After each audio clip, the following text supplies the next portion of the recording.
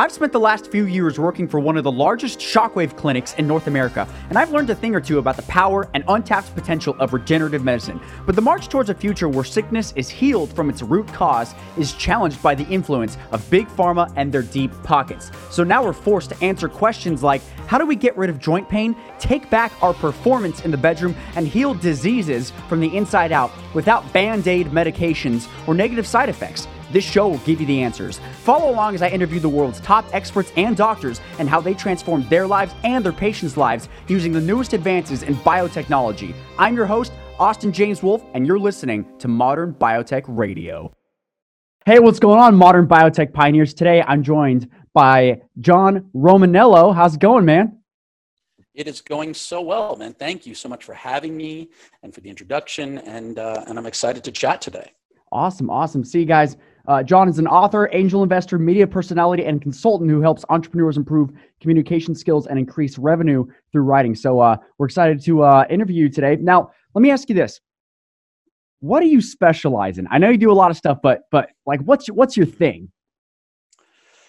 My thing is communication, and always has been. So at the present moment, I am primarily focusing on teaching entrepreneurs and brands, particularly brands that are driven by a personality, to have better connection with their audience through storytelling. Historically, it's been writing, but now the storytelling is expanded. I work with people who run podcasts and do video, and the communication encompasses everything from creating content, which is really intended to sell or to teach, rather, copywriting, which is intended to sell, and then all of the stuff that would fall under the umbrella of branding, which is really the stuff that brings people in and gets them connected in a greater way. Right. Now, as far as storytelling goes, in all those different types of mediums, do you have a particular story structure that works throughout all those different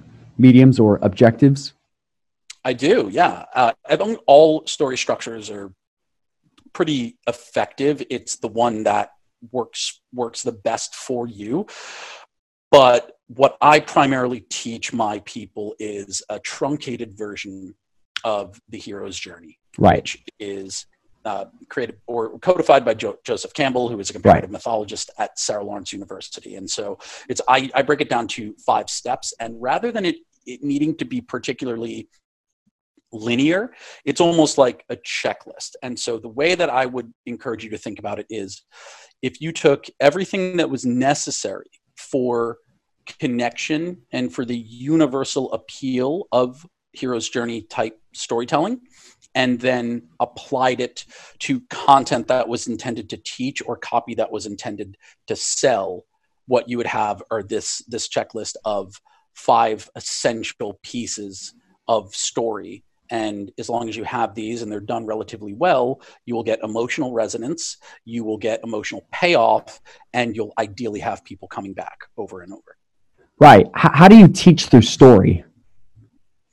Stories are how we learn. It's how all of us really, and by us, I mean both societies and communities and individuals.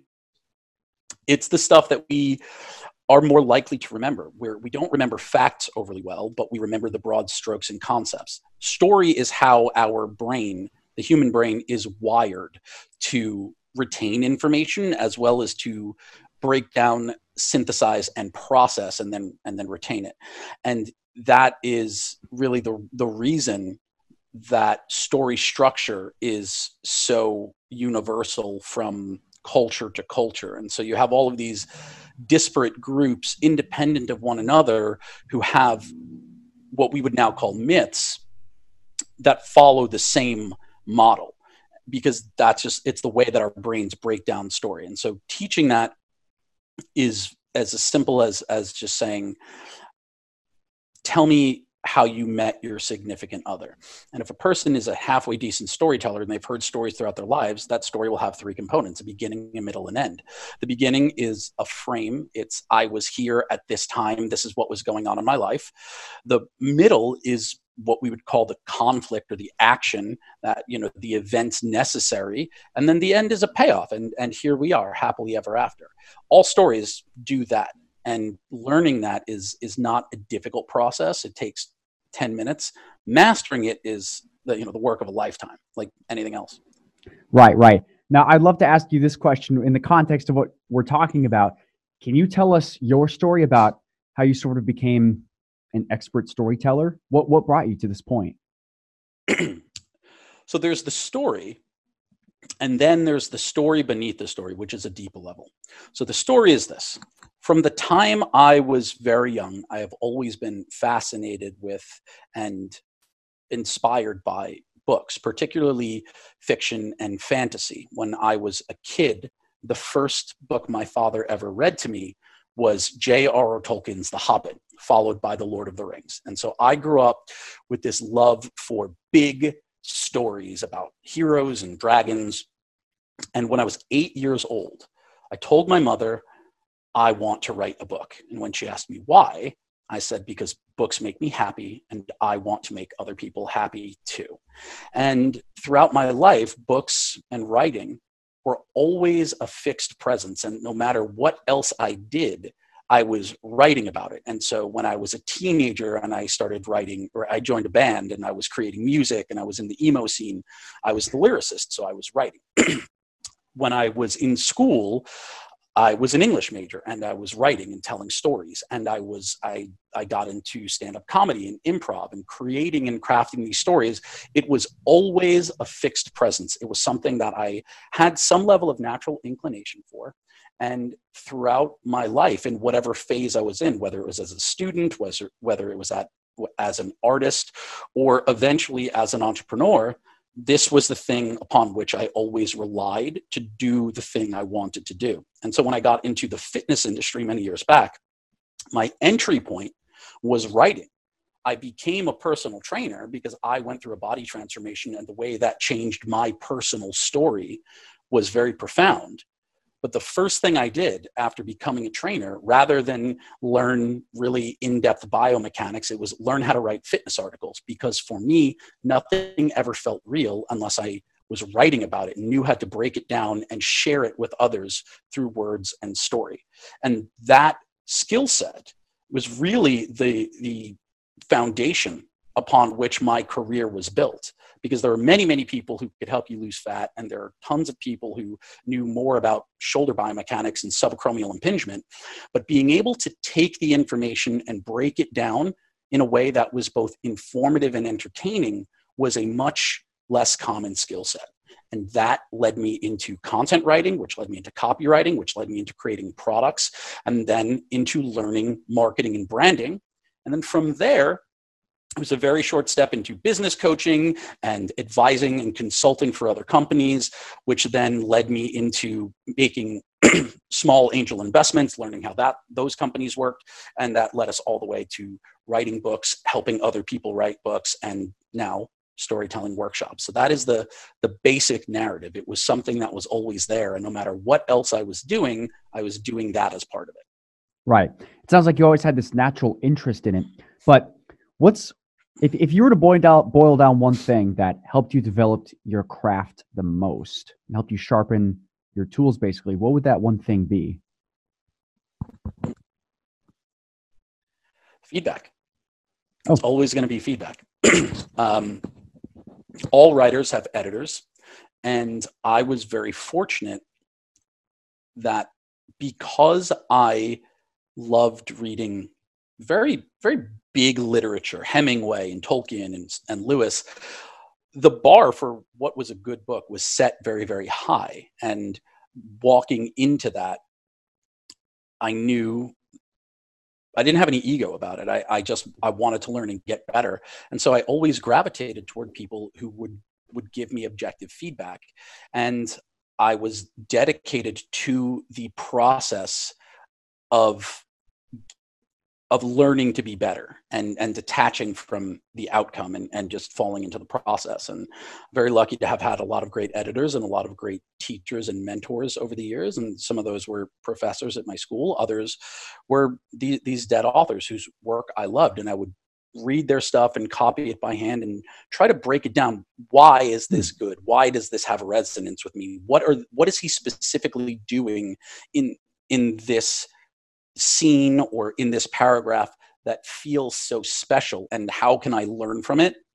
And then eventually not replicate it, but reproduce it in a way that is unique to me. And I go back to Neil Gaiman, who is a great science fiction and fantasy writer, who talks about this. And he says, most of us only find our own voice after sounding like a lot of other people. And so this is a very common process for most writers, but it's really practice, feedback, practice, adjustment, correction, feedback, practice, like anything else.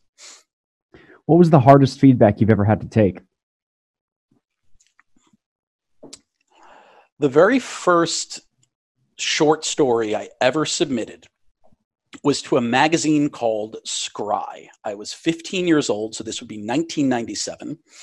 And at that time, in the nascent stages of the internet, you did not submit things online. And so to submit a short story to a magazine, you would write it and then print it out and put it in a manila envelope and mail it to the editor with a cover letter and an introduction, etc. Scry magazine was the type of publication you would read if you wanted to learn how to build a really powerful Magic the Gathering deck. And so for those of you who don't know Magic the Gathering, you were obviously very cool in high school, whereas I was not. It was the predecessor to things like Pokemon and Yu-Gi-Oh! It was a trading card game in which each card had a creature or a spell, and you sat there in the lunchroom and you played it instead of being a cool person and playing sports. I'm joking. Being a nerd is cool now. So the first short story I ever wrote was about a band of heroes hunting goblins in a forest, and I mailed it out to Scry magazine, and I got it back a couple of weeks later. And again, they didn't email you, they would send you a letter back. And I got my very first rejection letter, and the editor was biting. And it really framed for me the way, when I went on to lead masterminds, I had to tone down my editorial voice, because I would sometimes tear into people's writing the way this editor did with me. It's derivative, you're not saying anything special, etc. And I don't have the letter anymore, which is a great regret of mine. But the feedback was simply, there are some turns of phrase, some snippets within this thing that are decent. Everything else is more or less terrible. The structure, the pacing. And that was challenging. As a 15-year-old kid, I was like, oh, I'm going to write this story about goblins. But I don't know that I expected to get in. And I was very, very grateful for the feedback. It was really exciting to have somebody whose job it was to make stories better, helping me make mine better. And that experience, the next, I rewrote it and I sent it back, and then it got published. And so that experience really showed me everyone gets edited. Everyone gets edited. And it was roughly around the time I fell in love with Hemingway in high school. And Hemingway said the first draft of anything is shit. And I learned that editing is one of it's the better part of writing. Every good piece of writing is made great by consistent and careful editing.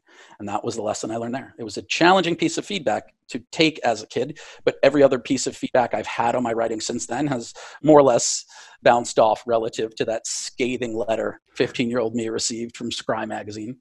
Yeah, the more writers that I interview and ask questions about, the more I find that, there's always that one piece of feedback, or, that one person who was really harsh and it ended up helping them become a better writer. So I always just like asking writers about that. Thanks. What's the, have you ever read any books on writing? I have read almost every book on writing you could think of. Yeah. I organize them in terms of most helpful. So, okay. What's the most helpful? Yeah. It depends where you are, and it depends what you need. Okay. But the one I think that is is probably the most helpful overall in terms of it being all encompassing and a fairly contemporary book is The Book on Writing by Paula LaRock. There are many, many guides out there. Zinzer's On Writing Well is very good. You'll often hear recommendations for Anne Lamott's Bird by Bird, and all of these are effective. It really depends where you're starting from and the type of writing that you're doing. If you are writing novels, that's an entirely different skill set than if you were doing exposition or journalistic work or creating content. And mostly what I do, mostly what I help with is teaching people to create better content. And content is different from anything else. I will describe it as nonfiction writing intended to teach. And content is 2 parts storytelling, 2 parts, let's call it exposition or information, and then 1 part marketing or salesmanship. And it all exists in a single piece. And it's written from the first person perspective, and it fits into a cohesive narrative, which is to say, with an essay you publish in a different place, you might expect people to only read that essay. With a piece of content, you are expecting people to read that piece as well as the piece before it and the piece that comes after it. And it exists within a narrative. And so each piece is intended in some way to get them to the next piece and get them indoctrinated into wanting to read your content regularly. And for those purposes, there are not a lot of truly great resources to teach you that. It's a process. Yeah, I can imagine.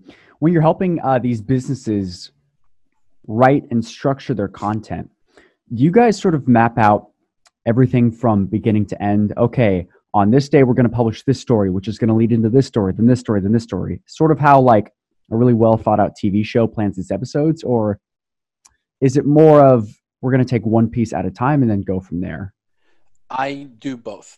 For people who are looking to create a content arc or some sort of narrative, it's often for, let's say, a product launch, and it's or the launch of a brand, and it's an indoctrination series really helping establish what the brand voice, message, the vision, and the values are for the people who are coming along for that ride.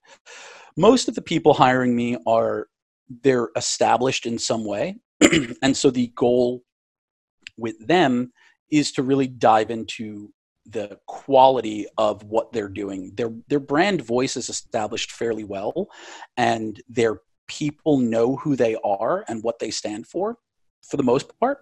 What they need to work on is the quality of the writing and the storytelling, which is often structural, and just work through their blind spots. Everybody has blind spots. Many people who have been producing content for a really long time have blind spots related to the platform on which they normally create. If there is somebody who is an Instagram influencer, they tend to forget that other platforms exist. And so they are good at writing short content. And typically they operate with the belief that the people reading that piece of content know them fairly well because Right. they're seeing all that stuff. Whereas people who write for Medium, they are writing for an audience that doesn't know them well. So they're writing from a place of third-party objectivity and authority as opposed to first-person experience, and helping people navigate those tonal and structural shifts from platform to platform or piece to piece, and giving them tool set to do that is really where I come in. Right. That makes sense. Do you have a favorite writer? I have many favorite writers. I love Hemingway in so many ways. His writing is so different from mine. I'm not a Hemingway emulator. Right. Because his stuff, it's very simple and very sparse, whereas mine is definitely a little bit more robust. Right. But there's something about the mystique of Hemingway, this cult of personality that he had, and there's something about the experience of being a writer who also was not just the voice of, or one of the voices of that generation, but existed in this lost generation wherein a novelist could also be someone who wrote ads for magazines and who also, he was this multi-platform kind of person and occasionally helped consult on screenplays, but also just being Hemingway. He was, like sort of a host unto himself. And I think that to me is interesting because it can't really exist anymore. Right. You have people now trying to emulate that in a way where, an author becomes an influencer and now has all this other stuff, but it's never going to be the same. We don't have the same esteem. We're not getting invited to White House dinners. As for modern authors, Ryan Holiday, who I am very fortunate to consider a friend, and Neil Strauss, also a friend. They're two of my favorite writers. Ryan has a very dry, objective way of writing, but he can still be very, very funny when he wants to. And Neil, I think, is one of the greatest storytellers of our generation. And for nonfiction, like content-based writing, they're two of my favorite. And then diving into fiction, there's Chuck Palahniuk, there's Neil Gaiman, Patrick Rothfuss, so many. And we're very fortunate to live in an age where content is still being produced and we get to experience it as it's coming out. Right. Yeah. What's your favorite Ryan Holiday book? Probably Conspiracy. I really enjoy. That was a wild ride. The books on Stoicism are great, but just having Ryan function as more of a journalist and tell the story of the downfall of Gawker, it was very different, and I really enjoy that one the most because it's more of a story and less of a method. Right. Yeah. Awesome. What about your favorite Chuck Palahniuk book?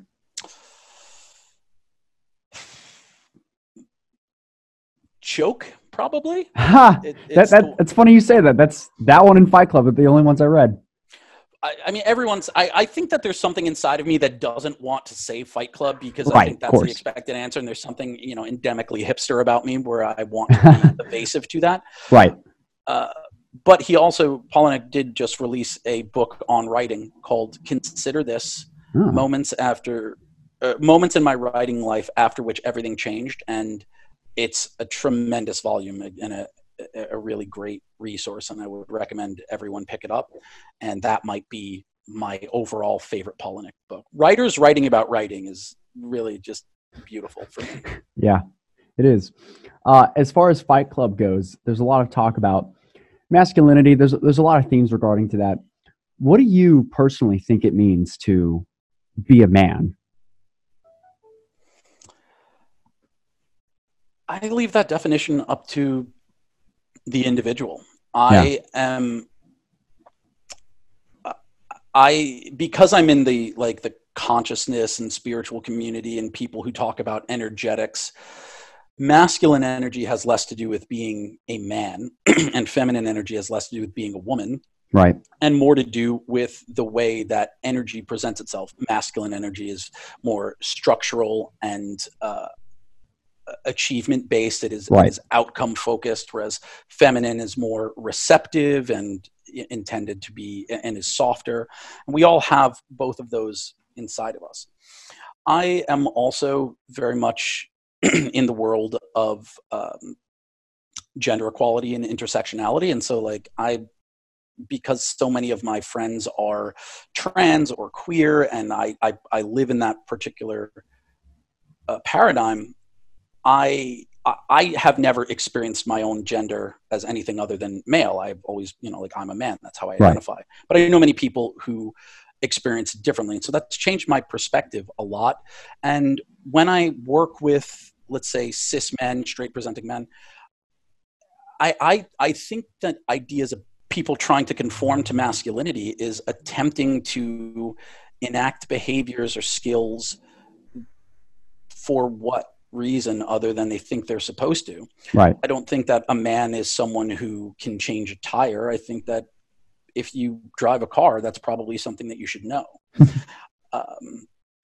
In general, I favor ideas about capability rather than masculinity, which is to say, if you happen to identify as a man, there are things that are probably going to be helpful to know, but I think that there's no such thing as a useless skill set. So for me, it's all about capability rather than traditional ideas of masculinity. Right. I don't think that there's anything wrong with those. I think that the problem comes in when we try to project those as necessary and they don't have resonance with people. I grew up a very nerdy, bookish sort of kid. I wasn't particularly into sports. And because I grew up in the 80s, that meant that I was not man enough. And, you know, my sexuality was questioned because I didn't want to, you know, go out and play basketball. I wanted to stay in and read. And when you just break it down to something as simple as that because somebody wants to read and instead of playing basketball, their masculinity or their manhood is questioned as a boy and all of the problems that can create, then it's really a very short step to think that, or well, by the definition of 2020 eyes, what is that comparison? Is somebody less of a man because he doesn't want to get in fights, or he favors music or drama or arts? So whatever it is you're in, for me, it's about ownership and capability. Whatever it is you love doing, love it so hard that when other people challenge you about loving it, it just doesn't bother you. Like be unapologetically who you are, love the shit that you love, and just accept that other people they're not going to get that. And you don't have to fit into anyone else's definition of what it is to be a man, including society's. Right. If someone has, I guess, dealt with bullying in the past over who they are, have you noticed any particular patterns of behavior someone will do to love themselves more or accept themselves more when the world hasn't? Long before someone gets to the point at which they begin to discover that loving themselves is the secret, it has been my observation they will attempt to go out and win the love from other people, whether that is praise and validation, whether that is respect or fear. And people need to go through that journey of going out and trying to get the thing, whether it is sex or money or fame. And only by achieving that, and it is my experience, my observation, that usually by achieving that and realizing the hollowness of it, then can they turn inside and begin to love themselves. And it is a long process, but it usually requires going outward in search of the thing you feel is missing before you can realize you need to turn inward and create it from within yourself.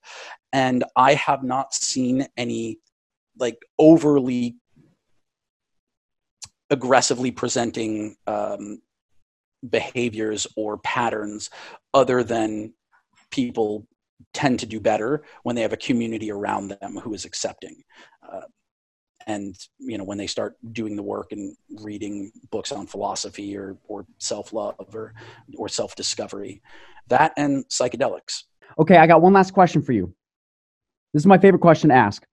If you were given a Super Bowl ad slot for 1 minute, but you couldn't sell anything, what would your Super Bowl ad or your message be? You got all of America watching you. What would you say?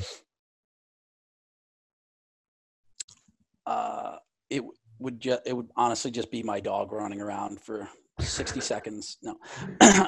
What I would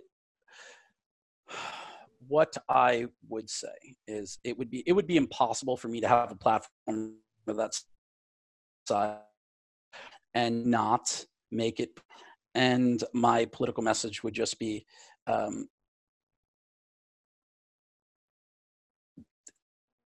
it's insane that anyone believes that Donald Trump is a good businessman. Like, just, you know, like you could believe whatever you want as a politician. His policies, like they benefit me greatly, but this is a man who went broke running a casino, not once, but 3 times. Now there's only, I don't know if you know this, there's only actually one way to go broke. There's only one way to go bankrupt running a casino. Would you like to know what it is? I would love to know.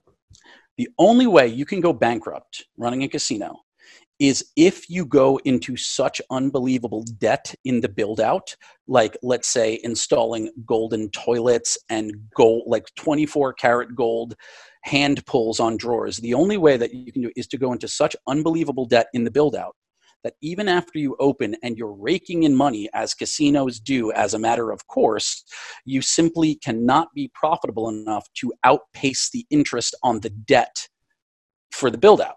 That's, so far as I know, the only, or to just have a casino that nobody goes to. Right. But like that would be challenging, particularly in Atlantic City. And so when you do this once, you're just like, all right, maybe that was a mistake. I won't do it again. But then to do it 2 more times is a little bit crazy.